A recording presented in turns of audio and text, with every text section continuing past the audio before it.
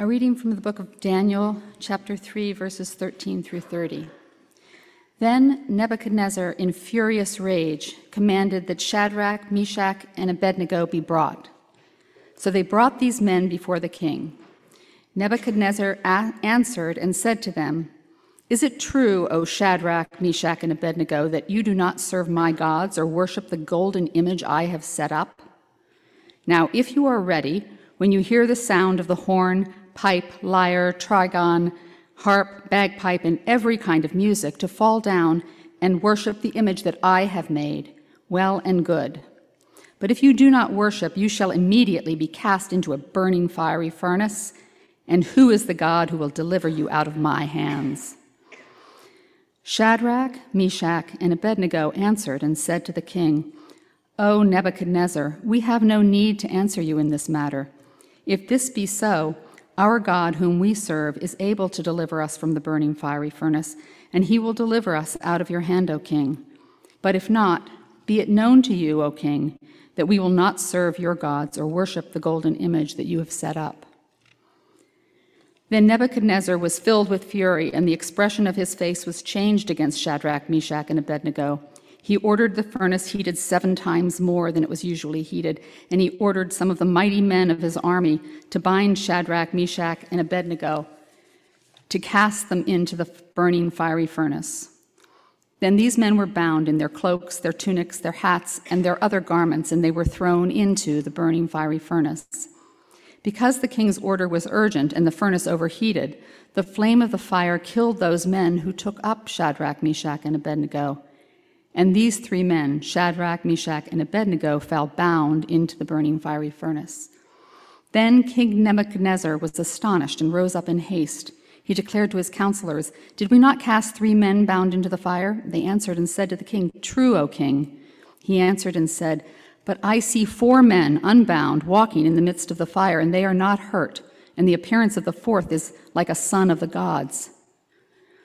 Then Nebuchadnezzar came near to the door of the burning fiery furnace, and he declared, "Shadrach, Meshach, and Abednego, servants of the Most High God, come out and come here." Then Shadrach, Meshach, and Abednego came out from the fire, and the satraps, the prefects, the governors, and the king's counselors gathered together and saw that the fire had not had any power over the bodies of these men. The hair of their heads was not singed, their cloaks were not harmed, and no smell of fire had come upon them. Nebuchadnezzar answered and said, "Blessed be the God of Shadrach, Meshach, and Abednego, who has sent his angel and delivered his servants who trusted in him and set aside the king's command and yielded up their bodies rather than serve and worship any god except their own God. Therefore I make a decree. Any people, nation, or language that speaks anything against the God of Shadrach, Meshach, and Abednego shall be torn limb from limb and their houses laid in ruins. For there is no other God who is able to rescue in this way." Then the king promoted Shadrach, Meshach, and Abednego in the province of Babylon. The word of the Lord. Father in heaven, as we come now to your word, we ask that you will speak. Or maybe better, we ask that you will help us to hear rightly. And Father, I pray that just as Shadrach, Meshach, and Abednego found in a remarkable way, they were not alone in the midst of the flames. Will you grant us to know that we're not alone now? Will you grant us to be attentive and to be able to recognize your presence with us now? I know that is just, it may sound like such a strange thing to pray, and yet we're bold about it. We ask that you would make yourself clear. And will you strengthen us for the difficulties and the trials and the challenges we will face? We ask this in Jesus' name. Amen. Amen. Everybody, please take a seat. And it's helpful if you turn back to page 8 in your service sheets. We're continuing our series in the book of Daniel. And this is our second time looking at this particular reading. Last week, we focused on the tyrant. We focused on Nebuchadnezzar. And last week, we said this. We said grace topples tyrants. That there's a way in which the grace of God in this story subverts the tyrant, subverts Nebuchadnezzar, and at the end there's this beginning. I don't think it's the end, but it's the beginning of a transformation that happens in this tyrant Nebuchadnezzar, and it's all because of the grace of God working in the lives of these three men. Now, today, however, we're going to shift the camera angle. We're going to look at this story again, and we're going to focus on the three Jewish men, Shadrach, Meshach, and Abednego. And in particular, here's the question that comes up for me. Where did these guys get their courage? Because they've got a lot of it, right? I mean, these guys, they faced down the greatest strongman of their day, and it appears that they hardly flinch. They must have flinched, but it doesn't look like they flinched that much. And that's just a remarkable thing. And I want to know where they got that courage. But it's even more remarkable when you consider this. The courage, I'm going to say something that's going to sound weird. Their courage that you see in this reading is a courage that changes the world. Now that I can imagine somebody rolling their eyes and going, "Oh, preacher's hyperbole. Here we go." But it's true. Let me give you some illustrations, like just a few examples. For way over 2,000 years, this story, and others like it, this story has been inspiring movement after movement who resist tyrants and injustice and all kinds of evil, and particularly through nonviolent means. People who do not have political power themselves, but nevertheless stand courageously against tyrants and injustice and all sorts of things. You just think about the Jewish community. I mean, there's just innumerable illustrations through their past of how the Jewish community has maintained integrity in the face of hostile regimes, and they've rarely had political power. And this story is one of the stories that feed into that courage they've demonstrated. Or in our own nation, you might think about the African American church. Again, you've got generation after generation who have stood through a profound difficulty, maintaining their integrity, keeping their loyalty in God, even when that was profoundly challenged by the suffering they endured. And this story is part of the origins of where they got that courage. It's not the only place, but it's part of it. Changes the world. Or in our own Anglican tradition, I don't know whether you've ever heard of two gentlemen called Nicholas Ridley and Hugh Latimer. Maybe you've never heard of them, but 500 years ago, a little bit less, they were bishops during the Reformation. And there came a point in which the Queen of England demanded that they recant their faith. And they said no. And so because of that, they were both together, burnt alive on the streets of Oxford. And as the kindling was ignited, Latimer turned to his friend Nicholas Ridley and he said this. He said, "Courage, Master Ridley, and play the man. For we shall this day light such a candle in England as I trust shall never be extinguished." And they died. And he's right. Because almost 500 years later, we're direct spiritual descendants of those two men and the faith that they confessed. Their courage in that moment contributed to the changing of the world. But there's more than that.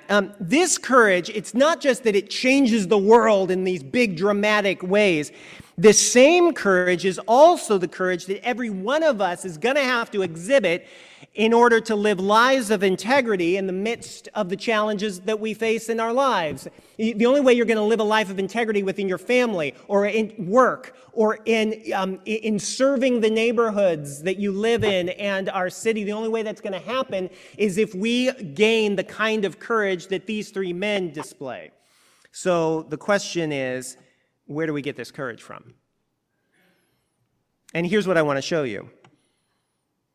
Last week, we saw that grace can topple tyrants. But this week, I want to show you that grace animates courage. Go to the reading. Remember the scene. Nebuchadnezzar is the king of Babylon, and he's just conquered all the nations around him. And so he's the biggest strong man of his day, and he knows it. He's real clear on that. But he wants to make sure everybody else knows it, so he makes this statue. It was probably a statue of himself, and he requires that everyone, especially everyone in leadership within the empire, bows down and worships this image, this statue. And the point is that it's a kind of a psychological imperialism. He's defeated everybody militarily, but toxic leaders are not typically satisfied until they control the foundational allegiance and loyalty of those whom they try to dominate. And so for Nebuchadnezzar, by requiring that everybody worship his statue, he's demanding that everybody surrender the deepest loyalty, their deepest allegiance. He wants them to surrender that to himself. And because of that, it causes just a massive crisis of conscience for the Jewish community, and in particular for these three men. Shadrach, Meshach, and Abednego, they were officials in Nebuchadnezzar's civil service. And it's important to know that they were good civil servants. They were loyal to the king. They're not revolutionaries. However, their loyalty had limits, and their allegiance was conditional. And that's because they belonged to the God of Israel. In the text it says, "This God whom we serve." And the God of Israel, the God of the Bible, has always disallowed idolatry, which means, so you've heard of the Ten Commandments. The second commandment within the list of 10 says, "You shall not bow down to idols." Now, that's not just an arbitrary rule. What it meant is this: God wanted his people, those who would come into a relationship with him, he wanted his people to reserve their deepest allegiance, their deepest loyalty. He wanted them to reserve that for him alone. It's a little bit like marriage, right? Like married people must not commit adultery because their loyalty is meant to be to each other. And in something of a similar way, only actually quite more profoundly and deeply, God's people are not to commit idolatry. And that's true even if the state demands it. And it's true in particular if the state demands it. And sometimes it does. So Shadrach, Meshach, and Abednego, they quietly abstain. They just abstain. But very quickly they are loudly called out. And the king, Nebuchadnezzar, he just loses it, because nothing's more threatening to him than finding somebody who's reserving a portion of their allegiance for someone else. And so he's profoundly jealous, and he says, "Surrender your deepest allegiance to me or face the fiery furnace." And this is when the courage comes in. Verse 16. Shadrach, Meshach, and Abednego answered and said to the king, "O Nebuchadnezzar, we have no need to answer you in this matter. If this be so, our God whom we serve is able to deliver us from the burning fiery furnace, and he will deliver us out of your hand, O king. But if not, be it known to you, O king, that we will not serve your gods or worship the golden image that you have set up." They've got nerve. But slow down and just consider this. We've read the end of the story. And the end of the story has this remarkable resolution, this miraculous intervention where the fire doesn't burn them and things like that. But they don't know that's coming. And that's important. And here's why. Emmanuel, their loyalty to God was bigger than their commitment to self-preservation. They stand up to the king knowing that it will likely cost them their lives. Look back at verse 17. They say this, basically, God can save us, God will save us, and even if he doesn't, he still has our loyalty. I mean, that's amazing, isn't it? They prefer the furnace over and against jettisoning God. It's remarkable, even if he doesn't save them. In fact, there's another way to translate verse 17, and it would be something like this. It could be translated, if God can save us, he will. If he won't, if not, basically he still has our loyalty. The point is this: they're trusting in their God even if no miracle arrives. And this is extremely important for us, Emmanuel. Here's why. There comes a point in the Christian life when we must learn to love God not just for the immediate good stuff we get from him. We have to learn to love God not just for the immediate, whatever it is, security, peace, peace of mind, community, health, whatever it is. God gives us so many good gifts.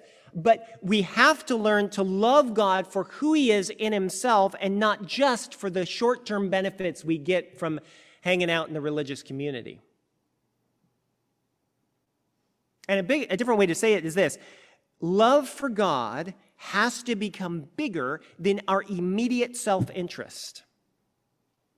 And when love for God becomes stronger than even our commitment to our own self-preservation, that's when Christian courage really begins to shine.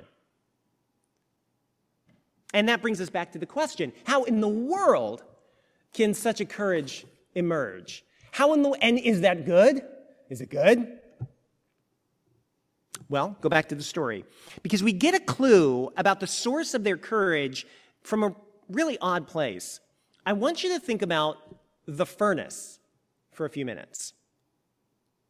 Now, when Nebuchadnezzar looks at the furnace is a sign of his power. The furnace was an indicator that he held all the cards. It was a sign that it was an indicator that he could reign with terror. But it seems that it meant something different for Shadrach, Meshach, and Abednego.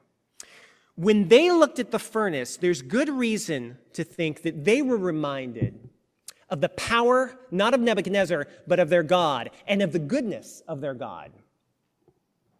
What am I talking about? Let me explain. Back up. Remember that the most defining story in the history of Israel is the story of the Exodus.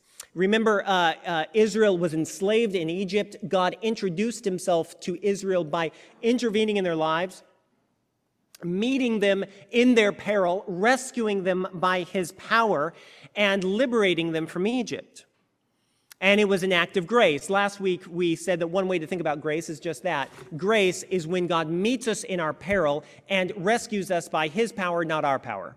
And that's what God did in the Exodus.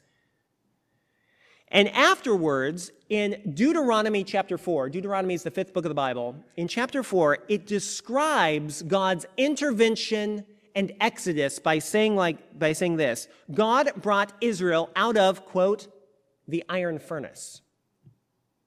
The deliverance from Egypt was, in the imagination of Israel, a deliverance from a fiery furnace. And later on, the prophet Jeremiah says the exact same thing. He describes the rescue of Israel from Egypt, and he says it was a rescue from, again, quote, an iron furnace.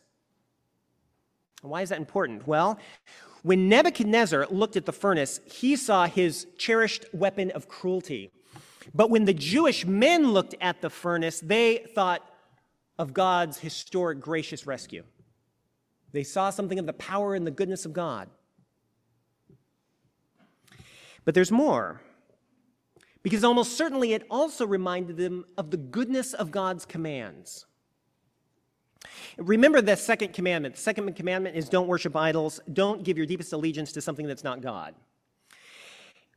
Well, these three Jewish men, they knew that in Israel's recent past, Israel had broken that commandment 1,000 times.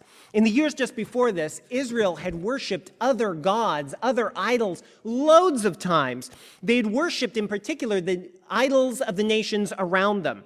And they typically did that when worshiping those other idols looked like it would pragmatically get them ahead.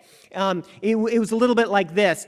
Israel thought, I will worship the gods of Babylon, for instance, because if I worship the gods of Babylon, maybe I'll get some of Babylon's power. Maybe it'll work for me like it appears to be working for Babylon, something like that. It was always, I'll worship something other than God so it can pragmatically get me ahead one way or the other.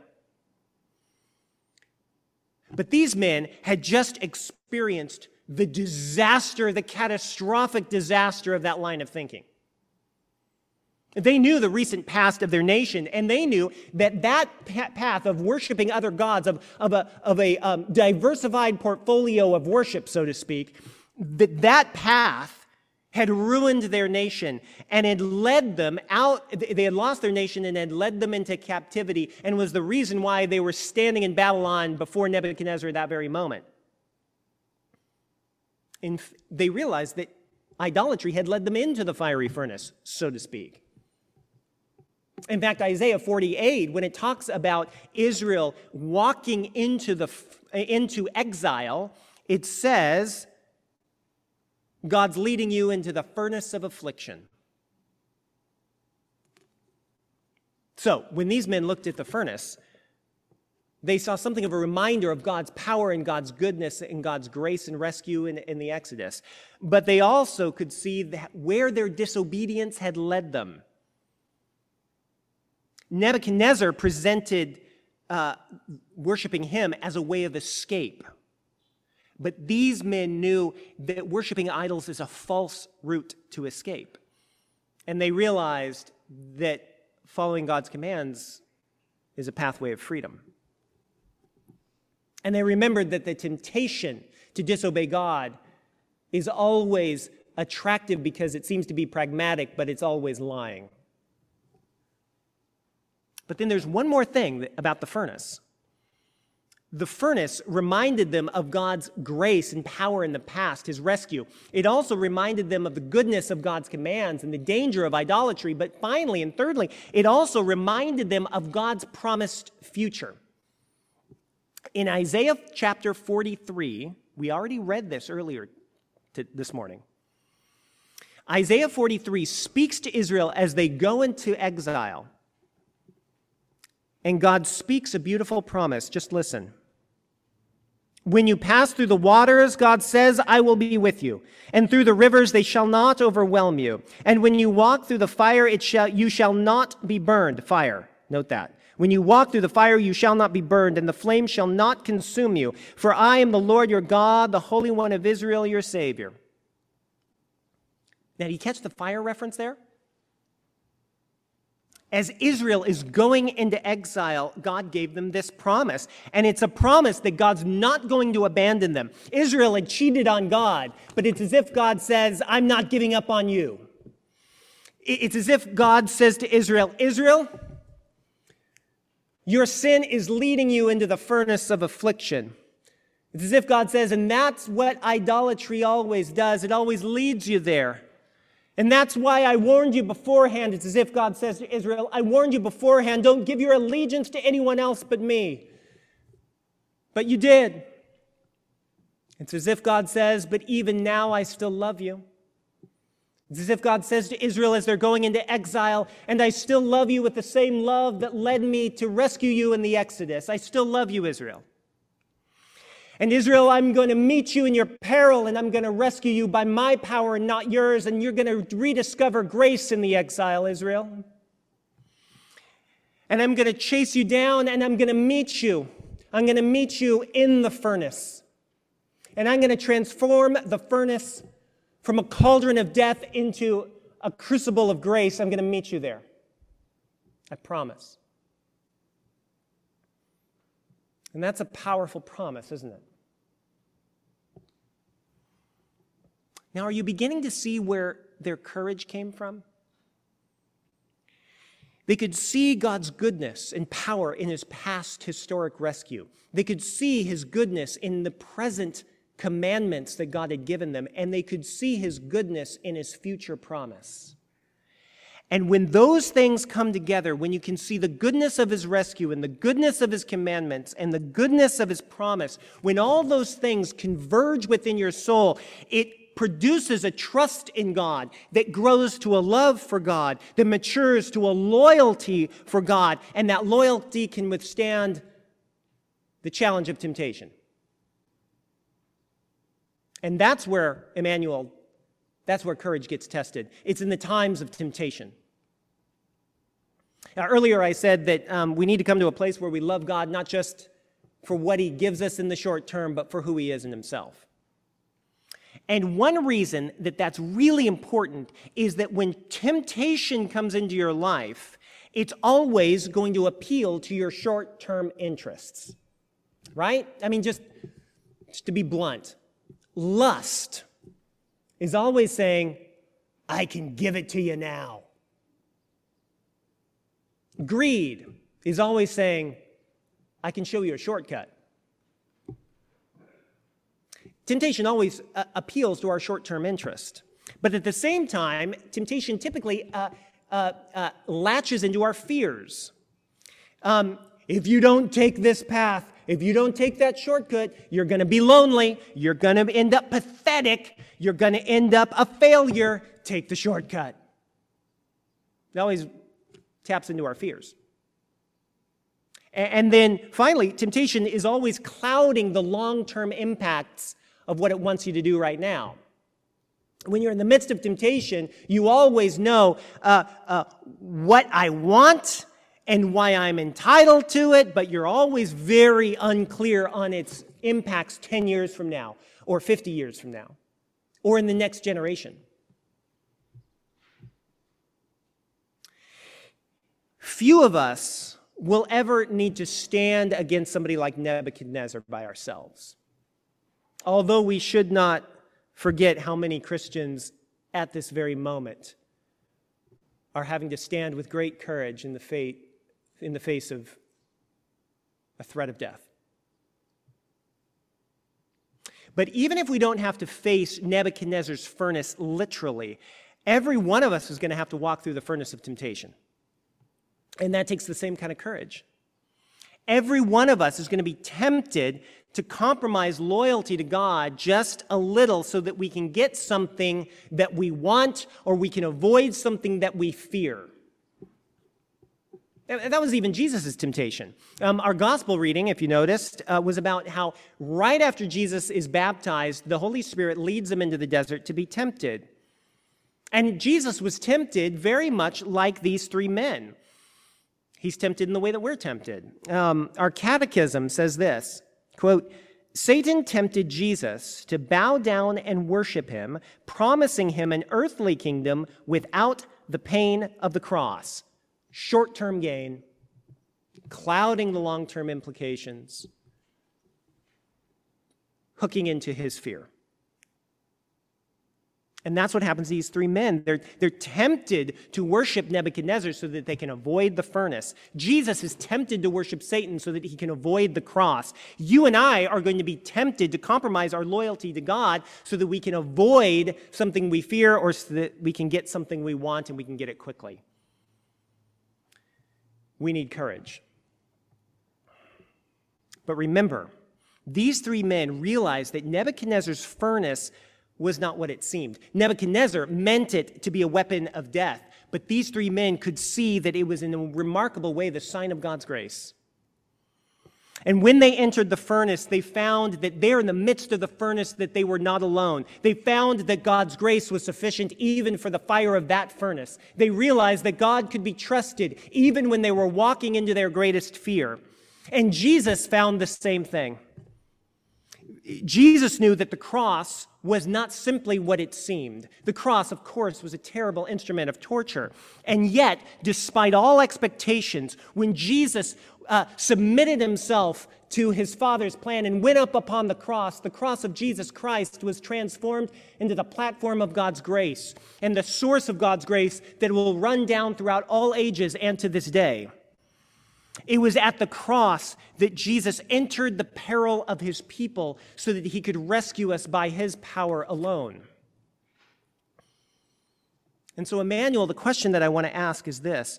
We are all going to face the furnace of temptation at some point. Where will your courage come from in that time?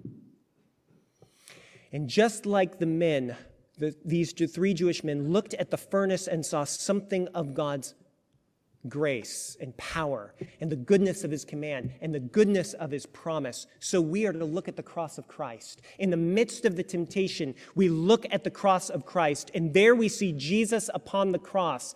What was meant to be an instrument of torture becomes the source of mercy and grace. And we see if Jesus died and then rose again, then Jesus can ensure that he can deliver us from everything that frightens us the most. So trust in him. His power and his grace is sufficient for you in the midst of your weakness. And when you look at the cross, you can see the love of Jesus. And if Jesus loved you enough to give his life for you, then his commandments are also expressions of his love. So when you look at the commands and you're afraid that they're not actually good for you, look at the cross and see that they are expressions of his love. If Jesus gave his life for you, then he will express his love through the commands as well. But then finally, look at the cross of Christ, and you will see there, as Jesus suffers for you, proof that he will never leave you or forsake you, that as you walk through the fires of this life, even through death itself, you will find that you are not alone, but that Jesus is with you, so trust him. Trust him, and you will find in the midst of the darkness and in the midst of the fiery furnace, there you will meet the grace of Jesus, and he will be with you, and the story that you will tell of the walking through that furnace with Christ, the story that you will tell is that Christ's grace was sufficient, and his power was made perfect in your weakness. So take courage, Emmanuel. Take courage and expect the fiery trial. Don't act like it's something surprising, says Peter, but walk through it with your eyes set upon the cross of Christ, and he will give you a courage that will never fail you. Amen.